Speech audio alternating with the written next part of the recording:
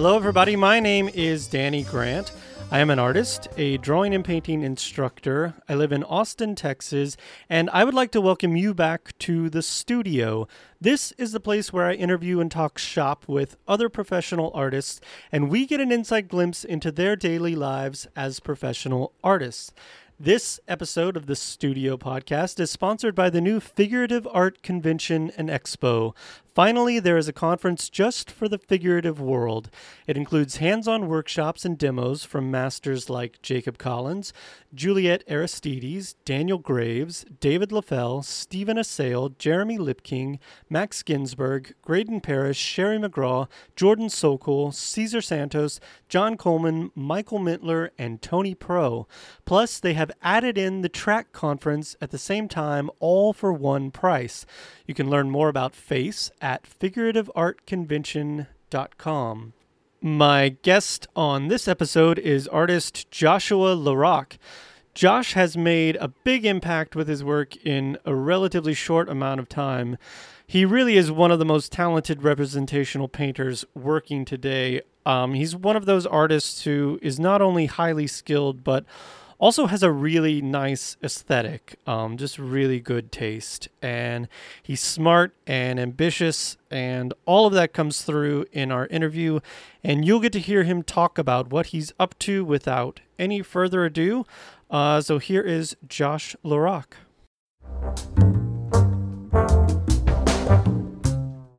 All right, so I'm excited to have Josh LaRock on the line. Hey, Josh, welcome to the show. Hey, Danny. Thanks for having me. Yeah, man. Okay, so I kind of want to start with what's going on right now for you. So I know that you recently moved to North Carolina from. Did you move directly from New York? Well, some of us did. Okay. So we moved here with Michael Klein and Lewis Carr. A couple of artists that we all met in New York City. We studied with Jacob and Water Street, which is now Grand Central, so those guys moved directly from New York. But I actually had to take a little bit of an interlude to Maine last summer. We moved in July from New York to Maine. That's where my wife's family is from. Okay. And so because we hadn't quite figured out where we were all going at that point. And we just needed to go somewhere. Our lease was up in New York City. Oh, okay.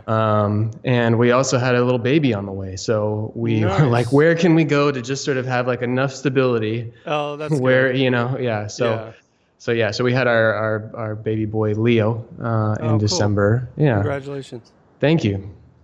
And then we finally made it down here to Raleigh in March. Okay. So, yeah. Cool. Still brand new. Nice. So you have two now, right? Two children? I have a 3.5-year-old girl as well. Nice. Her name is Aimee. So Aimee? Aimee, yeah. So it's the French version of Amy. Okay. Yeah. You might know there's a great French painter from the 19th century. He's not super well known, but he's got some pieces throughout Paris, and his name is Aimé Moreau. And he's just really fantastic. We saw it when we were in the Petit Palais one day, and we were sort of just researching names, and come to find out it means beloved. So that's kind of cool. We ran with it. Yeah. That's nice. Yeah. Are you having trouble telling everyone how to pronounce it correctly? Yeah, most definitely. Because it's not, being French, it's not a phonetic spelling. Yeah. To Americans. So. It takes a little bit of a story, but we like it. We like it still the same. Yeah. That's nice. Yeah. Okay, so you moved to North Carolina. So what went into that? Well, I guess we can kind of.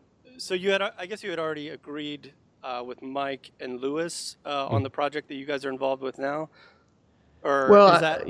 Yeah, I mean, the thing sort of evolved, kind of like ideas and projects do. Michael and I had been sharing a studio in New York for the last 3 years, I want to say, and then Lewis was studying at Grand Central Atelier, and so he and I became good friends then. Mm-hmm. And so we kind of had the, various ideas kind of kicking around, and it just we just kept talking about what would it be like if we sort of relocated somewhere together. Yeah. Because as you know, I mean, New York can be a bit tough to sustain Yeah. and find margins. So that was really kind of just like the catalyst for doing that. Okay. And so you chose North Carolina. I want to talk about why North Carolina, and then Sure. and what were some of the other places that you considered, and I guess why did North Carolina win over other places that you guys visited and thought about? Yeah, I mean, it was a long process. I mean, trying to, it ended up being 6 people, because the three of us and our wives, and just Yeah. trying to find a place that everybody would like, and that was Hard. good for everybody. You know what I mean? There's just tons of Yeah. different considerations. So we had looked at kind of Philadelphia or kind of outside the city. We had looked at Nashville. We considered Austin because that's, I'm from Texas. Yeah. I was actually born in Austin. Oh, cool. So we were looking, so we were looking for like something that still had a certain kind of vibrancy that New York had culturally, but that was maybe more mid-sized, so just so that the quality of life is up, the cost of living goes down, stuff like that. So that was kind of like our general criteria. Right. And really, we weren't considering North Carolina until kind of right at the very end of the process. And I had a really good friend who lives here. His name's Gary Bradley, and he's been something of a mentor to me for the last several years. And he just his skills and his background and experience center around team building, and he has a fair amount of experience with business as well. So we felt like it would just be a really good formative move for us, just as a team trying to start a new venture. And then also Raleigh just ticked out, a lot of those other boxes in the sense that it was, the cost of living was less. There's, still a lot of stuff that's going on here, primarily because of, the 3 universities that make up what they call the triangle here between NC State and Duke and Chapel Hill. So I mean, we've really enjoyed it since being here. It takes a while to get settled, but Sure.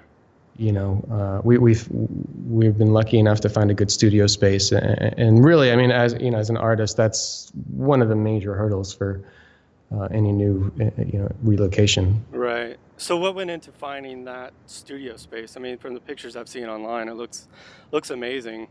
What kind of Yeah. a building is that, or I guess walk us through a little bit how you guys went about getting that space, and it looks large. Is it Yeah. affordable? All Yeah. that kind Yeah. of thing. Well, I mean, we had a ton of different ideas, and we were just brainstorming, and we thought about maybe we'd like buy a piece of land and like, build some metal structure and see if we could do that in a cost-effective way, or, Yeah. I mean, we were looking at commercial spaces, and I mean, unfortunately in this area, I mean, in a lot of areas, quite frankly, the commercial spaces are somewhat less than inspiring. It's just Yeah. that, it's like it was this or like next to a Papa John's or something. I mean, that's fine. That's fine for a lot of other businesses, but as an artist, you want to go in and hopefully be inspired as well as you can. And we were lucky enough to have a really great spot for our last studio in New York. It was it had that kind of like lofty atmosphere because all the buildings are older. Well, so we found this one really just through a friend of a friend. The former tenant was looking to get out of their lease. She was doing antiques dealing, and so like most of her sales are going online anyway. So we were just like in the right place at the right moment to kind of be able to step in. And the space it's a 3,500 square feet. It's Wow. the building was so we're on one floor of this building that was I think goes back to like 1908 or something. Cool. It was a former like a garments factory. And so we were just able to kind of set up the right circumstances for us to be able to get in here, and we were able to afford it through a combination of paying some rent, and we're able to raise some funds and looking for support and things like that. But Cool. So yeah. where do you guys? So how did you raise money, or where did you get support? Well, I mean, we're still sort of in the process of that, but we're just looking for people to partner. Gary was able to sort of partner us up with a foundation that it's there to help basically startups. Oh, nice. Was Yeah, that so something? Was that something through the city there, or? no, it has particularly to do with Gary and just his Okay. background and connections and the companies he works for. Um, but and then we're really just trying to diversify our streams of income, really, so that we can, it's Lewis likes to always say that a few streams make a rushing river, Yeah. and that's kind of like the idea behind it all. But yeah, I mean, we're going to see where it all goes. We really just got the space up and running, and hosted our first kind of open house event, and Oh, that was cool. fun. Yeah, Nice. but So what are you guys kind of doing in the area there to get the word out? Do you have a good turnout? Are people kind of noticing that something's happening there? Or? I think so. I think so. Yeah. I mean, so my friend Gary again. He's been really well connected. He's been here for I don't know how many decades, but a while. So Yeah. he knows a lot of people, and he's been involved in the arts, so he's familiar with those circles. Hmm. And yeah, I mean, that open house was basically our first step in that direction to just kind of reach out and kind of say hello to people, invite them into what we're doing, and see what they're up to, and it was good. I mean, I think that people seemed really welcoming and very, very sort of excited about what we were doing. And there's actually, a lot of people who are doing this kind of painting in the area, which is encouraging. Hmm. And so, yeah, we're excited. Yeah, that's great. Mm. Um, so one question that I love to ask on the show, and it's kind of Mm. the central theme, I guess. Um, because I want to basically get an idea of what it looks like to be in Josh LaRock's world as an artist. Yeah. So what kind of daily schedule do you keep?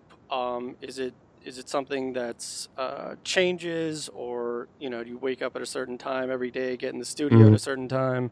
How does that all work for you? Yeah, well, I mean, since we've been here, it's been tough to really find a rhythm because we've just been doing all kinds of different projects. Yeah. But when it's most sort of running its when it's going on its own, I try to get here early in the morning, 8:30. Hmm. And we'll do like a group meeting, try to figure out what Okay. needs to happen for the day. We'll try to do one on Mondays to try to figure out what needs to happen during the week, and then devote the next couple hours to try to just plan that out and try to get some items checked off the list. Well, And yeah, sorry. no worries. Yeah. That's just really interesting. So you guys are really treating this like, um, this is kind of like you guys go into the office together. I mean, that's I find that pretty interesting. You're kind of meeting as a group and then talking about the things you're going to accomplish as a team for the week. Right. Yeah. I mean, and we're still finding our path, but Yeah. it's just so necessary, to try to find some clarity of purpose and what Yeah. we're doing, Yeah. and we're so, but it's interesting. I mean, and I think that that's something that's unique about what we're doing, and really trying to collaborate and figure out what parts of our careers can overlap. Because I think artists tend to be on the whole pretty solitary, Hmm. and it helps in a lot of different veins, a lot of not least of which is the art making, but Sure. and we're starting new ventures together. I mean, a lot of our time here has been getting the studio up and running, which has everything to do with like how are we going to build some storage, and who's going to set up the Right. internet, and Sure. Yeah. and then and then just planning out how to get the video production done, and all these other things. But anyway, so then after like that sort of initial morning kind of session where we're collaborating, then the idea is we're trying to break out and do our own projects, our own paintings Right. and things like that. So I would imagine with this kind of group meeting starting the day, do you guys is there kind of, I guess there was some kind of accountability between the three of you as far as the different projects that you're working on, or do you, is that part of the meeting? You guys bring that to the table? Yeah, definitely. We try to think as much as we can about what skill sets each of us has, because we come to the table with different skills, and that's become really apparent. And some of this really the last season has been the discovery of that. And what those skills are, and then we are able to, that can inform the decision making in terms of like, okay, well, who needs to do this part, Right. because it's just they're more adept at it for whatever reason. Yeah. And yeah. Yeah, so I'd imagine that this is how would you say what's going on right now compares to maybe sort of the vision that you guys talked about in, say, New York, 2 years ago or something like that? I mean, we were just talking about this today. It really feels like those dreams that we would kind of sit around and kick around ideas. A lot of that's coming to pass, which is really encouraging for us. Yeah. I mean, it was a long journey. I mean, at least 2 years since the inception of it all, and but yeah, I mean, just the fact that we were able to get all of us here, we were settled. Our families are here. We found this space. We were getting this video project off the ground, and it's big. I mean, it's been really, it's really awesome. So Yeah, that's an accomplishment in itself, I think, getting three families to relocate together. oh man, yeah, that is an understatement. Especially with kids involved. Oh Um, yeah, yeah. So let's talk about that, because I think that's interesting, and certainly since I had a child, it's become much more I guess in the forefront of my mind. Sure, yeah, Something that's a to very ever-present reality. Yeah. yeah. So how does that affect you, or how has it affected your career, just in terms of like finding time to work? I guess the question basically is how do you and your wife handle kind of spending time with the children, or those duties that you have at home, versus you being able to have enough time in the studio to create what you want to do? Yeah. Well, I mean, it's a tension for sure. Yeah. To juggle all that. I mean, the way we're able to work it out is my wife is able to stay home with the kids, and Nice. so I mean, that's good. And I mean, she she deserves a lot of praise, because it's a tough job. I mean, it's a rewarding job, but it's a tough job. So I'm so grateful for that. But so that solves a certain set of problems, and Yeah. I'm able to keep kind of a normal instead of 9 to 5, I guess. But there's flexibility of that, because I have to inevitably travel and do things like that. But I really just have to be very protective over that time while I'm at the studio, and also protective of the time at home, because it's so easy for to just have a couple hours here and there add up to days you don't see the kid, especially because they wake up in the morning, and then that's just Right. the whole, you spend so much time just kind of getting them fed and getting everybody ready. And then by the time I get home, it's an hour before they go to sleep. So, I just have to really make sure that I'm stable, because they're only going to be so young for a certain amount of time. And I'm Yeah. that's a value for me. But it's hard. It's hard. It's How hard. old is your, So my daughter just turned 3 in May. nice. So Yeah. Great. yeah, What's her name? Leona. Leona. Yeah. Um, yeah, it's such a weird kind of trade-off, because you got to protect that time where you can get your work done, but gosh, I mean, I'm sure you feel the same way. I hate missing things too. Yeah. But whatever. Everybody's had Mhm. kids throughout history. It'll be fine.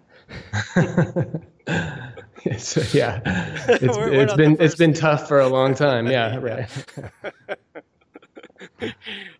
It's kind of funny I guess, to think Yeah. about, the struggles that I go through. I'm like, well, it's nothing You new. know, yeah, it's really surprising though. I mean, honestly, after I've had kids, I've thought time and time again, it's just like, I can't believe we all got here like this, and that, Oh, I know. I mean, it's this much work, and people tell you it is, but just going through it is a completely different thing. You just can't quite appreciate.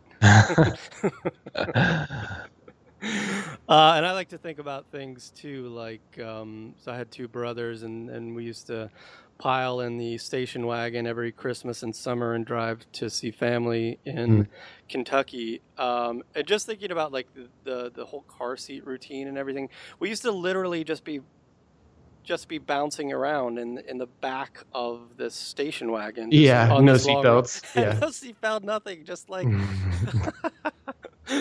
uh it's just strange how different it feels, I guess, from being a child in the 80s to today. Doesn't seem Oh, that so long ago, but it doesn't. Yeah, it's so true. I remember I was like, this is a little off topic, but I was just, I would sorry. get so stressed out when I was putting together, anything for my daughter, the first time around, where like her crib or something, because it's Right. plastered with warning signs. That's like, do this right or your child will die. Right, And it's right. just like, Well, and the most frightening oh, thing in the world is the thought that I could do something that would put her in danger. yeah, Like, yeah. that's the most. Oh I can't man. think of anything more frightening. Is It's just like I did something and then she got injured because of it. Oh, The worst. so scary. Yeah. um. Okay, so let's get to. We've been kind of beating around the bush here, so let's get into the East Oaks Studio project that you're Yeah. doing with Mike and Lewis. Um, so you guys have a Kickstarter campaign right now, and you're raising. Mm, I was just looking at it today. You guys have like raised double what your goal was. yeah. So that's awesome. Congratulations on that. Thank you. And Yeah. then, so what are you guys doing with? What's all the money for? What are you gonna? Where's that going when you guys? I'm assuming that's going into just work on the studio and everything like that. But Well, I mean, the Kickstarter is really about the video production arm of what we're trying to do. I mean, kind of the core of what we're trying to do together is, some of what we talked about, just have like a collaborative studio environment so that we can, primarily just so we can make really good artwork and learn from each other and just get better. You know what I mean? yeah, So go ahead. sorry. Yeah, and I guess too, from a business point of view, you mentioned Lewis's idea of the revenue streams. Right. So yeah, I mean this is the kind of thing that I love, is entrepreneurial kind of venture where you're using the technology that's available to us today, and you guys are of course this is a chance for you guys to create more revenue streams than just trying to sell Right. paintings through the galleries and that Right. kind of thing. So Yeah, yeah. I mean, I think I resisted that for a long time. Just this idea that I am an entrepreneur. I mean, an hmm artist. That's what an artist is. And I don't yeah, think yeah, you quite realize that when you're stepping into this. Because you're pursuing this thing that you love and that you're passionate about, and right. and that's all well and good.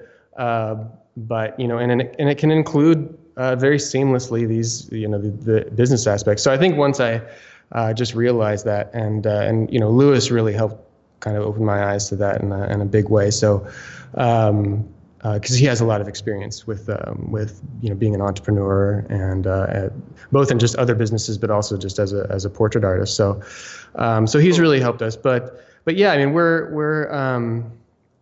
there's a lot of different things that we can collaborate on with the core studio, and that we plan to, and even if it's just right down to like administration and having somebody help us with the different administrative tasks so that we can get behind the easel more. But that's really Do you where mean the do you mean the go three ahead. of you guys?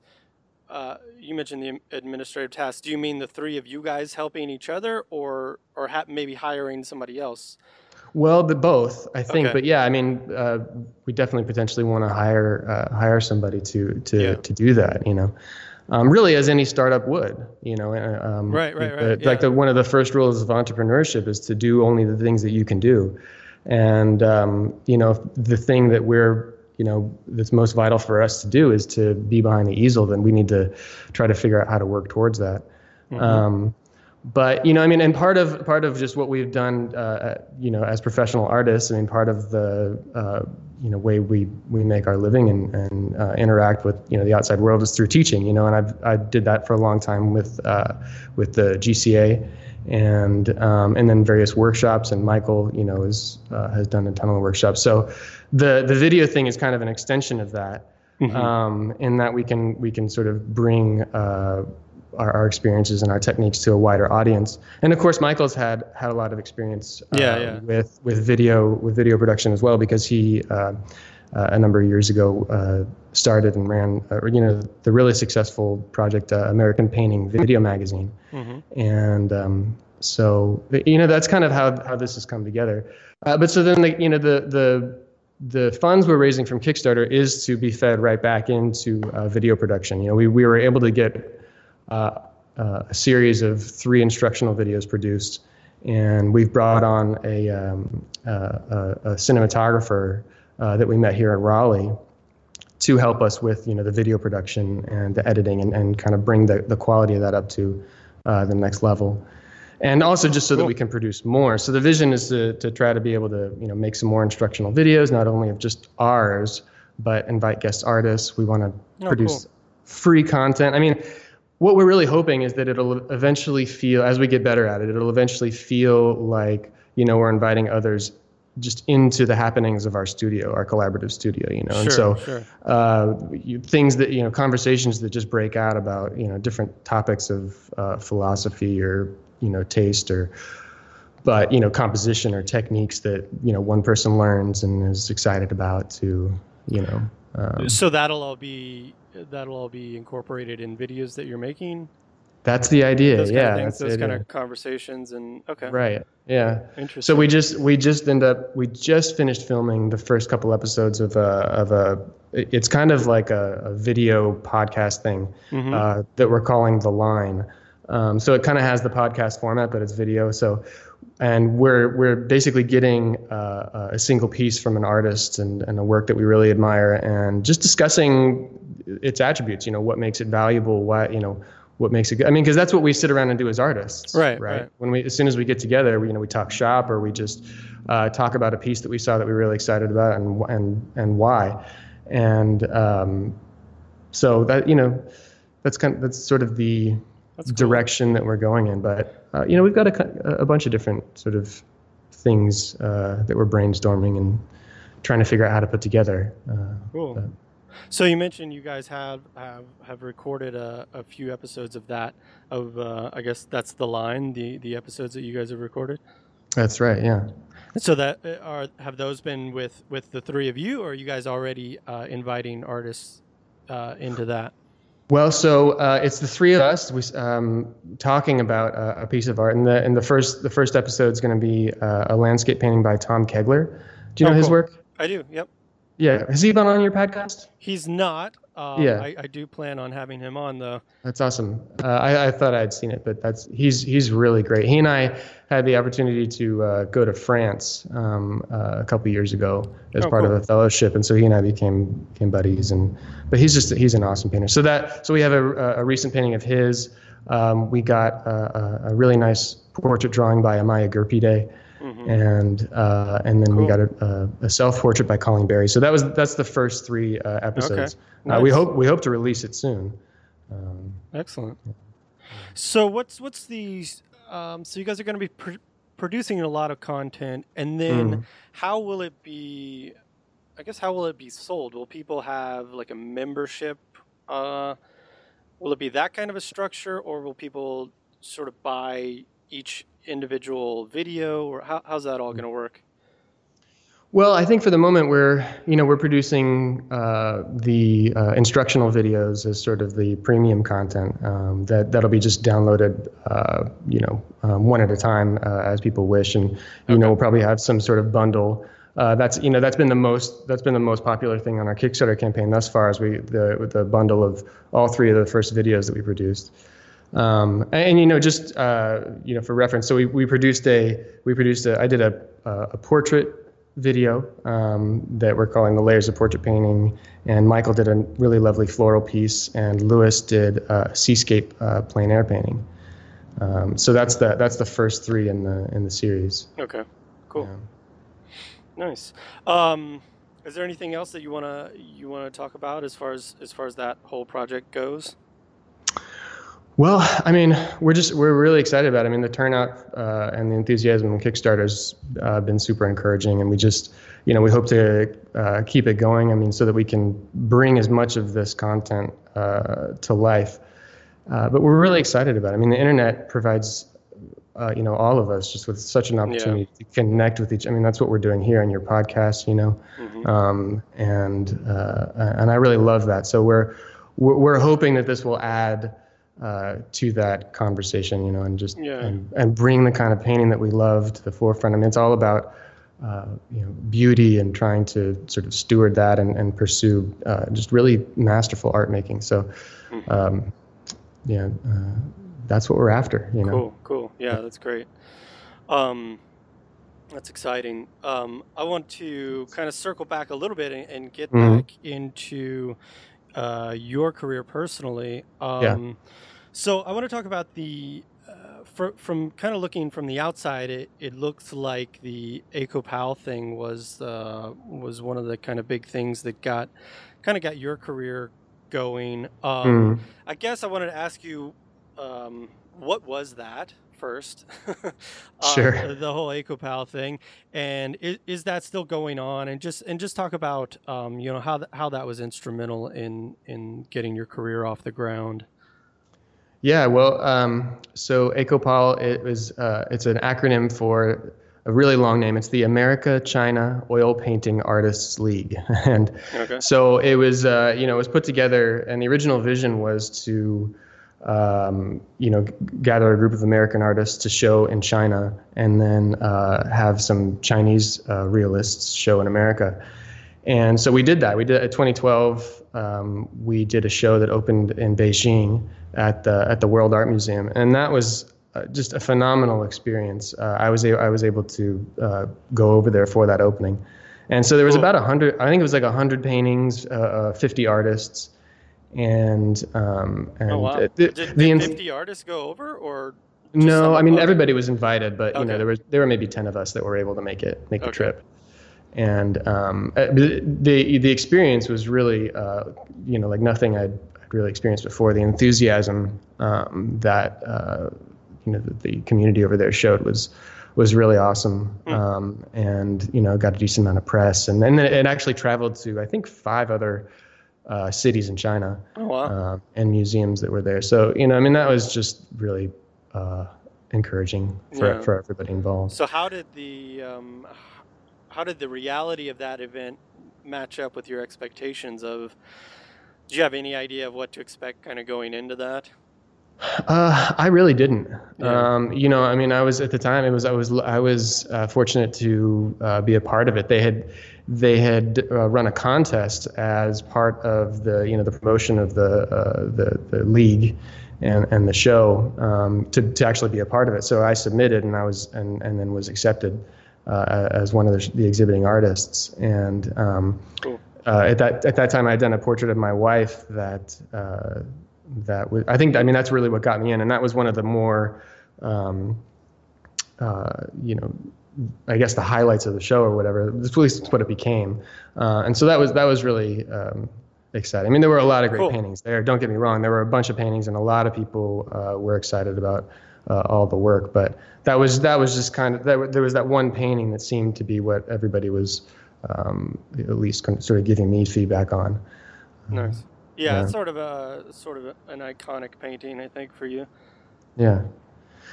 So, I mean, I didn't really have a huge amount of expectations, and it far surpassed any that I did have. And As far as how you guys were received and all that. yeah, Yeah. yeah, right. Just a lot of people viewed it, and so it was just really exciting. And then and then from that, I was able to kind of start up some portrait commissions by word of mouth. Nice. And so that's where that went for me. But Yes, I've seen I guess a small handful online of those yeah. portraits. Mm. That's great. I mean, did was it kind of a you got the one and kind of word spread, or how did that kind of happen for you?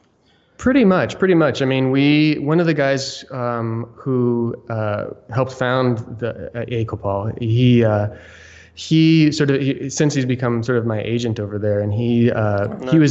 he had a good relationship with the museum director, and so we were able to do a portrait of her, and then that was sort of my foot in the door that led to a lot of word of mouth. Cool. Cool. Yeah, within her circles and then beyond. So I've been going over for about once a year Oh, wow. since then. Uh-huh. Yeah, To kind of talk about more commissions, or yeah, what's right. yeah, Yeah, yeah. what's happening when you go over there? Yeah, I mean it's mainly for portrait commissions. Yeah. So we'll go over there and we have a handful of orders and then sometimes inevitably somebody finds out that I'm in town and I'm able to do another quick sitting while I'm there. So Nice. yeah. So when you go over there and you're meeting with people, um, are you doing color studies? Are you doing the full portrait? How are you preparing, I guess, Well, I what are try you able to. to accomplish while you're Yeah, there? yeah. I mean, I'm able to. It always depends on the amount of time that each person has, and Right, that's right. I mean, as much as people are really quite enthusiastic about what we do. I mean, the reality of their time and the expectation of it is, is definitely new. So they're not expecting to sit for me for hours on end. But ideally, I like to get 2 or 3 sittings where I can do like a drawn study and then a little painted color study, Cool. and then I'll supplement that with photographic references, and then I'll take that back to my studio, and that's how I create the painting. Cool. So yeah. So what are some of the things that you do? I haven't gotten into this yet, and I need to. Mhm. But what are some of the tips that you might have for people who are kind of doing portraits in that way, where you have to kind of get some photographic reference? What are some of the things that you do to kind of get the best out of that? Well, I mean, you certainly need to take your own photographs. Mm-hmm. I think that's a must for me, and then you learning how the camera works so that you can best expose the photo, Mm-hmm. so that it favors the lights. Whereas I think if you just set it on auto, you're gonna get these very blown out lights and very dark darks, and the mid tones are the things that are sort of the brightest and most chromatic. So if you can learn how to expose and then even do some color correcting afterwards on the computer, Mm-hmm. that's like the best. Right. But honestly that's why I do the color study, so that it gives Right. me that one, it gives me that interaction with the person, Mm-hmm. and so then that hopefully there's that ineffable sense of like their personality that works its way into the paint. Um, and but then it just even technically it just helps me have some better color notes that I can Sure. use in the Sure. studio. But then I mean beyond that, it was really important to me to have my instruction and my normal studio practices are from life, and so Right. I'm able to translate that experience into the portrait commissions, Mm-hmm. so that I'm trying to create this illusion of volume with each of the forms of the portrait, and because if the photographs tend to be a little bit flatter in that regard. Does Right. that make sense? Yeah, so I would imagine that even though you have that kind of photographic reference, Mm, that the color study is still probably your most valuable piece of information there. Would without a you say doubt. that's the case? Yeah. It's definitely, yeah. If they only have a day that they'll give me, then I'll do just the color study for sure. Yeah, And the drawing, I would imagine. Yeah. yeah. So yeah, that's kind Cool. of it. And so are those commissions, is that kind of still your bread and butter, financially, or is that something that's, I guess just another revenue stream? Yeah, I mean, I think it's one among other streams, but it's certainly a very stable Nice. sort of portion. And going back to the kids, as soon as that came into the picture, that stability felt Oh yeah, yeah. really really good. But yeah. So, but I'm really, I do, it's one of my values to try to keep it sort of a branch of my studio practice rather than letting it, be everything that I do, so that I can still produce things for galleries. I can produce, works for show. hmm Yeah.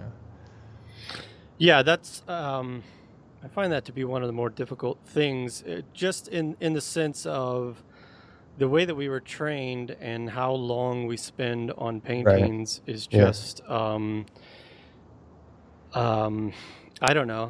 How do you deal with that? Just, let's say, producing these portraits, and then, do you have galleries calling you, wanting more stuff, or even if they don't, you feel like you need to keep them supplied. So, Yeah. um, I don't know. How do you balance that, or have you found ways of working quicker to kind of take care of that? I mean, well, I definitely have had to, speed up from the luxury of what Yeah. we had back when we were studying, which was awesome. Right. Yeah. It I seems would seems love magical to. now. Oh man, yeah. I mean, in all honesty, I don't know that I've really figured it out. I'm in the process of figuring it out, how to balance Right. Right. Right. that equation. But yeah, I mean, working faster is a must, and that comes with time. As kind of like the whole just project and process becomes a little clearer in my head, I'm able to be a little bit more efficient. But hmm art making's never like that. You just kind of set about it, and then the thing takes on its own life. Yeah. But yeah, I mean, it's hard. Yeah, yeah. No, that's a fine answer. It's hard. Yeah. Yeah, no, I agree. That's probably not a clear-cut answer to that. No. Um, so, how many galleries are you working with right now? And then, I guess, do you set a goal for, say, how many paintings you want to supply them with a year, or is it kind of based on how they're selling, that kind of thing? Well, I'd say it's a little bit of both. I mean, Yeah. I have two galleries that I'm working with. Collins Gallery in Cape Cod, and then Maxwell Alexander well, they just moved to LA actually, Oh, cool. but out in California. And you know, um, I'm really never able to send more than a couple paintings at a time per Yeah. year. I try to. There's a couple shows that I'll try to hit. If it's like an annual small work show, or maybe I'm just working on a large piece, and then it fits for a show that they're having, or hmm for their general display. And I try to set goals, and I, Yeah. but it's just it feels more like keeping up. I'm being really, Yeah, I'm no, just being definitely. really honest. Yeah, no, I agree. And it's just, I mean, the artist career is just, it's so hard to find a rhythm, because it's not, it's not set in stone, and different opportunities come up, and then you have to juggle it. So, Yeah, yeah, yeah, that's interesting that you mentioned that. I feel like I'm constantly sort of, um kind of reacting to different things that come up in that way, yeah, Um same. Yeah, yeah, that's, uh, I don't know. I guess there's, unless you just kind of say, I'm just I'm doing this thing, and Mm-hmm. and then this is my thing, and everything else that falls outside of that thing is a no. I don't know how you do it. And so Yeah. what, um, I guess what's the kind of direction that, or is there a specific direction that you want to head in with your work? Because, you kind of, you're able to do, um, a lot of things with painting, portraits and figures and landscapes and plein air and still life. So, Mm-hmm. do you want to kind of continue to hit all of those things, or are really focusing in a more specific area? Well, I think, yeah, I would like to do all those different things. I've been thinking a lot lately about how to integrate them really, Mm-hmm. as much as I can. So Yeah. and I want to get more into the storytelling aspects of art. Mm-hmm. Mm-hmm. I find that those are the paintings that I respond to the most, and really, on the whole, what viewers respond to. So. Um, I think that would really that could and include all of them. So if you have multiple figures in an environment, then I can paint some landscape. I can paint portraits. I can paint still life elements, Mm-hmm. Mm-hmm. and bring it together for this this scene, and which hopefully strikes an emotional tone, that resonates. Yeah. So, I mean, that's kind of that, that's what I'm thinking about. But I mean, that's a big project. I mean, Yeah, it quite is. Yeah. honestly. Yeah. So, Well, uh, and talk when when we're considering things like how long is this painting going to take, yeah. and what else do I have to do? It's it's I find that to be one of the more frustrating things, honestly, Mm, about the career, is that there's just so many limitations on things like that, and then you run mm, into just some of the logistics if you're going to have multiple figures. You know, there's always other things that come along with that, oh, yeah. hiring models and whatever. Yeah. Um, I started talking and I forgot where I was heading. I guess Yeah, my point I was agree just with your that. statement. It's yeah, just the logistics of it all is daunting. Yeah, yeah, yeah. Yeah, no, that's all I guess was. And so I find myself maybe thinking about those things and then kind of coming back to producing, a still life, or Mm. just kind of coming back to um, I mean, for lack of a better way to describe it, just the easier things to produce, I guess. Yeah, I mean, and thinking about the things which are most sellable. I mean, um, yeah, that always feels like a thing that like the artistic soul bristles at, and I'm there with that, but it's a reality, and I think it's okay, Yeah. and so that's why, like I was saying, going back to once I realized that I was an entrepreneur, if you just start thinking of it like Mm-hmm. that, Mm-hmm. and you have a goal of where you want to go, then you just sort of figure out, okay, well, what are my steps in order to get there? So, it's like with anything, you can have a base of these things that you can be confident will bring a certain set of income, can be a certain base for you to build on as a foundation. Yeah, that's And important. hopefully that overlaps with things that you want to do, so you don't feel completely like a sellout. Because that's the fear. I mean, like, right? I mean, that's what we Well, don't want to yeah. be like, Well, and but, you want to grow. You don't want to feel yeah, like you just keep hitting the same note over and over, and that's kind of what you are. I right. guess the thing too is that, and I keep coming back to this. It's just that, um, when we all were sort of, before we went off to study and get, Mm, kind of get all the skills that we wanted to get to be able to produce the kind of work that we want to produce. Um, we weren't necessarily dreaming of doing certain type of paintings. no. We were dreaming big, and Mm, and then the reality comes that, um,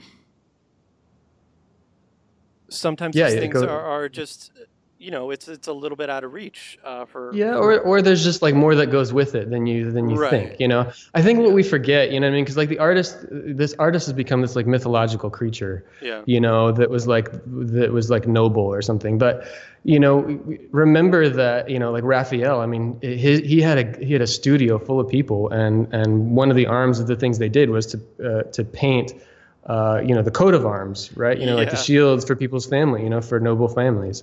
And, Michelangelo famously didn't want to accept the Sistine Chapel Commission. He only agreed to it so that he could get the sculpture commission of one of the, Right. the Right. Right. funeral monuments. So, I mean, these guys were businessmen. And, I mean, there are things that were Yeah, that's a better great about their point. I times, mean, but like, well, they were, I think it was well, there always was a a whole reality. patronage and, Yeah. and everything that also Yeah. was kind of supporting them and Yeah. yeah. No, that's a great point. How you mentioned earlier that it took you a little bit of time to kind of come to terms with the idea of the artist as an entrepreneur. Like, what were kind of some of the hurdles that you had to get over, maybe philosophically or what was that journey like for you to kind of come to terms with that? Well, I mean, I think it was realizing some of like what I was just saying, and Yeah. that these artists that I really admire had to deal with some of it. And as much as I want to sort of look back with nostalgic eyes and think about how great it would have been to be alive, like I think that they still had to deal with some of the same frustrations. So it was that, but Yeah. then at some point you've got to eat. I don't want that to sound crass, but then No, you it's figure out how to make your visions work. You know what I mean? So I don't right. want it to sound like I think once I realized that I didn't have to give up the big dreams in order to Yeah. go down that, or at least incorporate those ideas, then that was big for me. Yeah. Yeah. Um, and I think, gosh, I hope I'm not coming across negative. No, yeah, No, but I was just thinking, like, what it's really done too for me is made me focus on how do I put more of how do I put more of myself into if I'm going to make a still life painting, how do I put more of myself into that? How do I yeah, bring more of so that it's when we were studying and maybe shortly after studying it I certainly took on this idea, and I think probably most of the people do that come through that system. Is you have this idea that well, I can just it doesn't matter what I paint as long as I paint it, mm, beautifully, and as long as I mm, paint it, I just skillfully and I really I get the form great and all of those things. mm, Then it doesn't quite matter what I'm painting. mm, And I kind of I'm at the point now where I'm definitely trying. I'm not trying. I mean, I'm shaking off that idea and trying to get back into like, okay, even if I'm painting a still life, I need to make this as much bring as much of myself to the table here and imbue this painting with my values and what I'm trying to put forth in yeah, the world. Like, yeah, so in a sense, what we might be able to create with these grand visions that we have of multi-figure paintings yeah. and all that kind of stuff. Maybe I can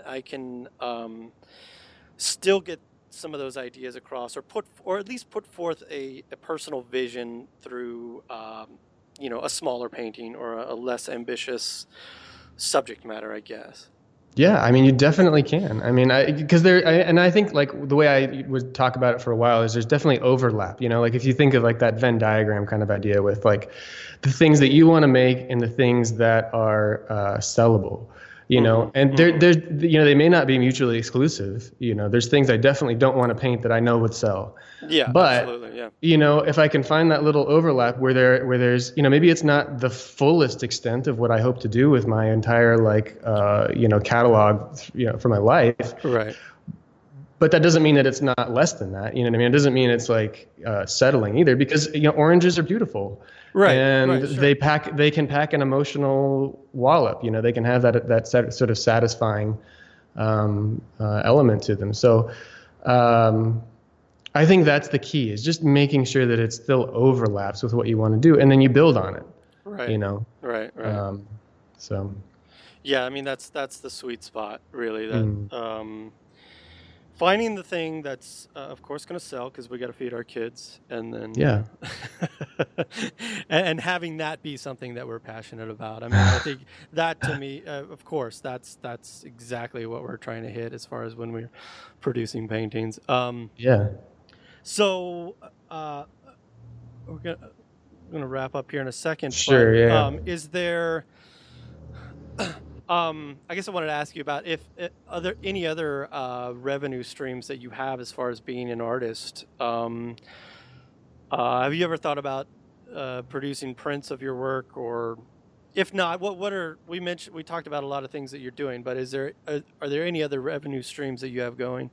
Yeah. Well, I mean, certainly the painting sales, and you can diversify that, like, kind of like I have with the portrait commissions, and then gallery sales, and then, a certain amount of private sales that end up happening. And then, there's the videos, and then there's always been teaching, which is really good. That's a really great way to, make some supplemental income and meet some great people. And we just started print, but so part of the Kickstarter offering for the East Oaks is a set of the prints that of the paintings that we made in the videos. And nice. So that's new for me, but it's actually it's been kind of fun, to see that, and I'm excited for people to have it. But I mean, there's everything. I mean, you could do products. I mean, there's developing things, because you kind of have to be sort of a little bit of I don't know if MacGyver is the right reference, but when you're doing things in the studio, you need to make a solution. You've got to sort of set it up, and then there are these things that are valuable, and then you make other people find that valuable, and so you can develop that into something to to sell. So. But the internet's just a great place to leverage. It's it's a marketplace, and it's and people find it really valuable because they can't always travel to workshops. So or like longer form study and things. So cool. That's about what we've got. Yeah. No, I mean, we live in an incredible time, and it's exciting with all the new technology and things that are available to us, and there's no roadblocks with the internet. You just start doing it. Like there's nothing. It's pretty awesome. Yeah. We don't have to go get a license to do it or whatever. You just start doing it. That's what I think is just so exciting. If you have the initiative and the ambition, you just do it. That's it. Yeah. Well, awesome, Josh. It's been really fun talking. That was great. Yeah. Anything else you wanna say before we sign off here? I don't think so. It was really great to catch up with you, and really been enjoying what you're doing, Danny. So thanks. Oh, thank you. Yeah. Appreciate that. All right. Well, Josh, good luck with everything, especially this big venture you guys are doing together. So it's you, Mike Klein, and Lewis Carr. It's exciting. Thank you. Yeah. And if anybody's curious, they can check out our Facebook or our website, eastoaksstudio.com. Thanks. Great. Thanks, Josh. Thanks, Danny.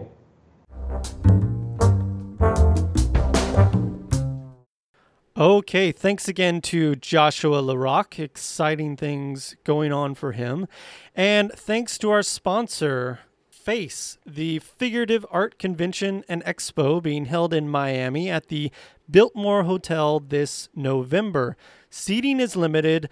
I'm going to be there. I'm very excited about that. And to learn more, go to figurativeartconvention.com. fineart.com. And thanks to all of you for listening. If you enjoy the show, please tell your friends and spread the word. Go over and find us on iTunes and leave a review and go ahead and rate the show 7 stars out of 5. I really appreciate all of your support. And go ahead and subscribe to the show. And if you want to drop me a line, you can do that at Danny@DannyGrantFineArt.com. And you can find me on Instagram at DannyGrantFineArt. And that is all. Thank you so much, and I will talk to you next time.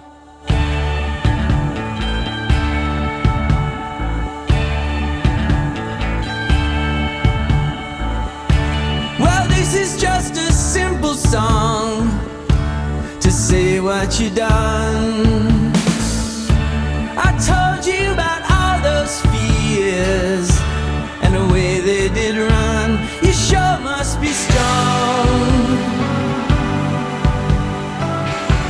and you feel like an ocean made warm by the sun. When I was just 9 years old, I swear that I dreamt your face on a football field and a kiss that I kept.